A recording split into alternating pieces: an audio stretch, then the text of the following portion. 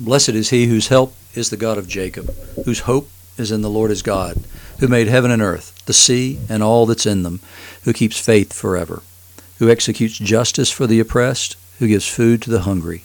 The Lord sets the prisoners free. The Lord opens the eyes of the blind. The Lord lifts up those who are bowed down. The Lord loves the righteous. The Lord watches over the sojourners. He upholds the widow and the fatherless. By the way of the wicked he brings to ruin. The Lord will reign forever. Your God, O Zion, to all generations. Praise the Lord. That's Psalm 146, the 5th through the 10th verses, and it's one of the two psalms appointed for today. The second is Psalm 147, and it is Thursday, April the 8th, 2021. I have a brother who has a birthday today, and I'd like to give him a shout-out and a happy birthday. I'm blessed to have a brother such as him. We're moving into an interesting passage for me. Always has been an interesting passage. I mean, it's got to be interesting for everybody. Nobody could possibly read this and not be just baffled on the one hand by it and just imagining what in the world has gone on here. Is this something Ezekiel saw in his spirit, or did he see it in reality? It sounds like he was seeing it in reality, but if he did, what happened to these dry bones that become life? So what we see is the hand of the Lord was upon me, and he brought me out in the spirit of the Lord and set me down in the middle of the valley. It was full of bones, and this is Ezekiel 37, the first 14 verses. And he led me around among them, and behold, there were very many on the surface of the valley, and behold, they were very dry, which means they'd been there a long, long time, becoming dust. We, in 2000, I guess it was, Suzanne and I, we were working.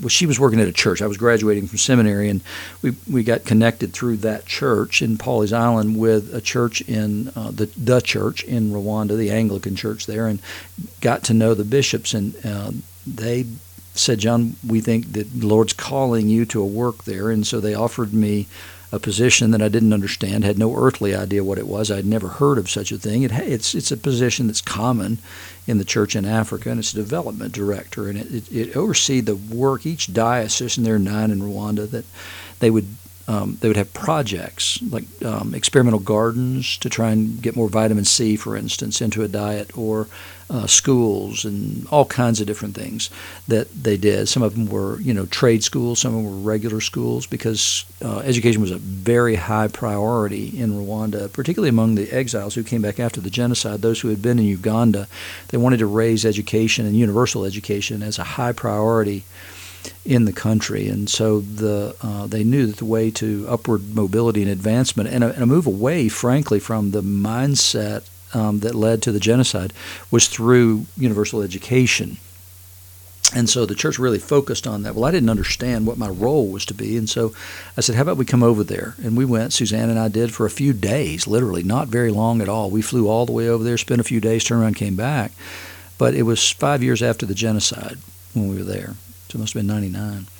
And they took us to several sites where a genocide was. And there was one particular place where we went that they had just left it the way it was when they found it. They had collected the bones from outside and around this little church, but they had left the bones inside the way they were, and they took us down into the repository, I guess is the best word I can use to describe it, for all these bones. And so we would go in, and the smell was still very strong, and you would go in, and the bones were arranged by what they were, right? So it wasn't by body. It was arranged by, okay, this is the tibia, this is the femur, whatever. These are the skulls. And we went in, and it was overwhelming to me to see this. So I know a little bit about what these dry bones look like. And I can't imagine what happens next. And God asks very simply, Son of man, Ezekiel, can these bones live? And I answered, oh, Lord God, you know. I have no earthly idea, but you do. It's the right answer. Then he said, prophesy over these bones and say to them, O dry bones, hear the word of the Lord. And thus says the Lord to these bones, I will cause breath to enter you, and you shall live. I'll lay sinews upon you and cause flesh to come upon you and cover you with skin and put breath in you, and you shall live. You shall know that I'm the Lord. This is resurrection that's being talked about here. And so Ezekiel prophesied exactly what he was told to prophesy, and there was a sound, and behold, a rattling, and the bones came together, bone to bone. And And then he saw these things being put together, but there was no breath in them. So the Lord said, prophesy to the wind and have the wind come and blow on these slain that they may live. And they came together and they lived and stood on their feet, an exceedingly great army. And God says, these are the bones of the whole house of Israel. They say, our bones are dried up, our hope is lost, we are indeed cut off. And prophesy and say, I'll open your graves and raise you from the graves, and I'll bring you into the land of Israel.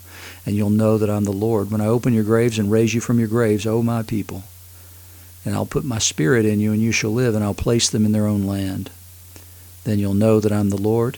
I've spoken, and I will do it, declares the Lord. And it goes back to that lesson yesterday from Micah that I was telling you about, that when you know something, when the Lord's spoken something to you and you absolutely know it, and then he gives you a sense of how desperate the situation is, because you need to know that only he can do it.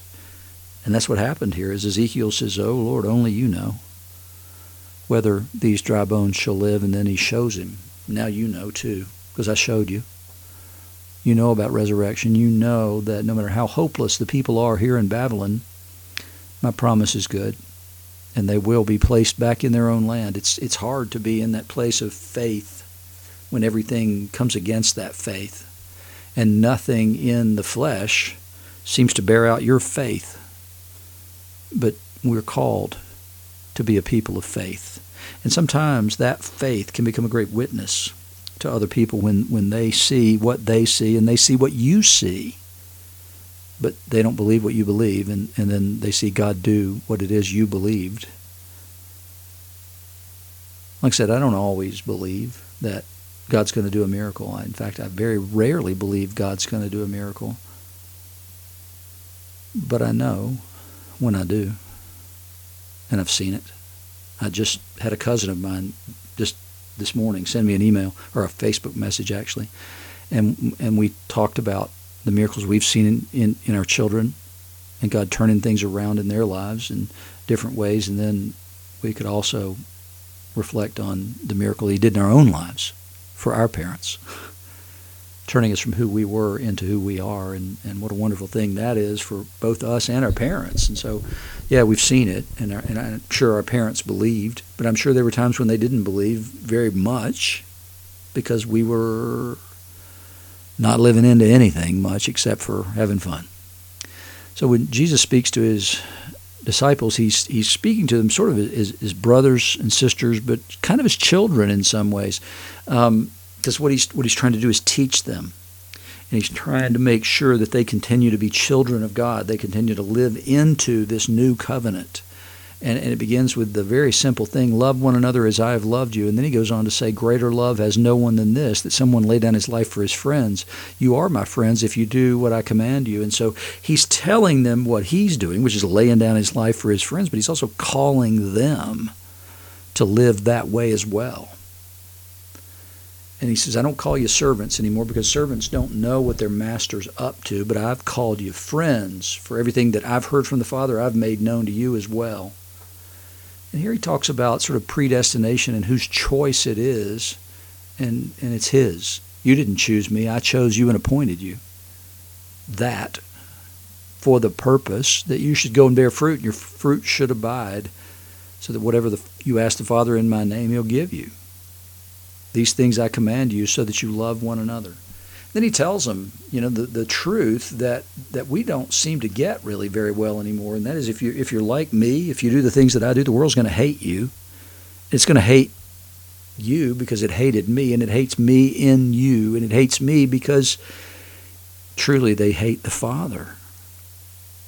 There's sort of an attitude of Jonah, and that is that they want God to do what they want him to do. They want him to be theirs, their property, and not expand the franchise in any shape, form, or fashion. They want him to do the things they want him to do, and they don't want to let him be God. So they hate him as God, because he won't be bound by them, and he won't be tamed by them.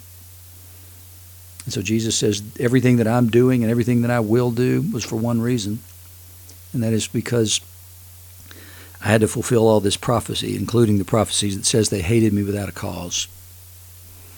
And then again, he promises the Holy Spirit who will bear witness about him. And again, without that Holy Spirit, we don't have any hope of bearing witness about Jesus, because it's the Holy Spirit working in us that wills to know him and proves his choice of us, not our choice of him. Our wills are bound.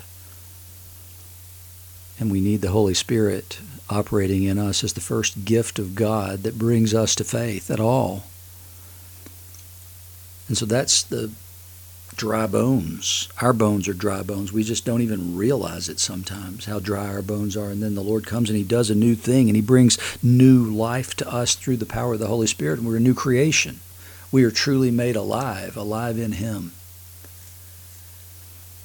That Peter and John still in the temple, and they have moved on from the beautiful gate, and they're now there's a portico there where preaching occurred, and it's called Solomon's portico, and that's where they are. And then all the people run to them because they're utterly astounded, Luke says. And then Peter begins to speak again, and he gives roughly the same basic sermon that he gave that day of Pentecost. But now it's because of the work that's been done in the healing of this man at the beautiful gate that the people have come there. They've seen the work. They've seen a power there that they have no idea where it came from. And Peter very quickly says, why do you wonder at this, or why do you stare at us as though by our own power or piety we've made him walk? No. And then he begins to say, the God of Abraham, Isaac, and Jacob, the God of our fathers, glorified his servant Jesus, whom you delivered over and denied in the presence of Pilate when he had decided to release him. But you denied the holy and righteous one and asked for a murderer to be granted to you, and you killed the author of life. That's a ringing indictment with a lot of proof. Whom God raised from the dead. To this we're witnesses. And by his name, faith in his name, has made this man strong whom you see and know. And the faith is through Jesus, has given this man this perfect health in the presence of you all. So Peter acknowledges this isn't just some halfway healing, it's perfect health. And then he says, I know you acted in ignorance, as did also your rulers, but God foretold this. And repent and turn back, that your sins may be blotted out, that times of refreshing may come from the presence of the Lord, that he may send the Christ appointed for you, Jesus, whom heaven must receive until the time for restoring all things about which God spoke by the mouth of his holy prophets long ago. And so he says that Jesus is not seen by you right now. He has gone to the Father. Heaven must receive him for a time, and when that time is done, then he will reappear. And if you'd like to be well prepared for that, I suggest you repent.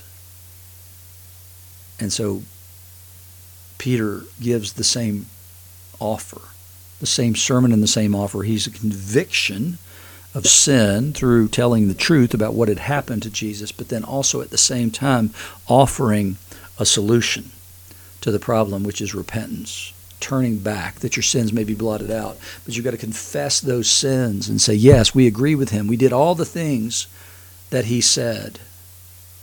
We killed, murdered your anointed. And then he gives them the truth. And the truth is, you're the sons of the prophets and of the covenant that God made with your fathers, saying to Abraham, and in your offspring shall the families of the earth be blessed. God, having raised up his servant, sent him to you first to bless you by turning every one of you from your wickedness. In other words, what he's saying is the mission of Jesus continues. And the mission of Jesus was to go to the lost sheep of Israel. And he said, now he's exposed through all these things how truly lost you are. And that you who thought you were not lost indeed are. And I've proven it to you by telling you what your sin is. You murdered Messiah. And so he's offering them an opportunity to be reconciled, to rejoin the covenant, because the covenant is still there. And he says he's coming to you first, which is Jesus' commandment, actually, was to go from Jerusalem, Judea, Samaria, to the ends of the earth. And so here, Peter's saying, we're beginning this new thing, and it begins right here, right now. And the proof, the thing that drew you to this, was the work done on this man begging alms in the Beautiful Gate. And so that's the proof that the power of Jesus lives in us. It was proof not just to the people, it was also, I'm sure, proof to them that was true. The disciples needed it as much as they did. They needed to see the kickoff of this thing in the same kind of power Jesus moved in. And I think we as the church need to see those same things. If anything will strengthen your faith, it's when God does something truly extraordinary. And that's typically a start of a new thing in our lives, in our ministry. And so we don't, sort of expect miracles to happen every day, because if they do, well, they no longer count as truly miracles. But sometimes God will do something, jump out of a box and do something you didn't expect, that you didn't see coming, and that there's no natural explanation for. Always believe, but always react as Ezekiel did when you're facing down the possibility of a miracle. It's just, I don't know, Lord, only you know. I understand the gravity of the situation. I understand that only a miracle from you can be the actual reality of bringing this to bear.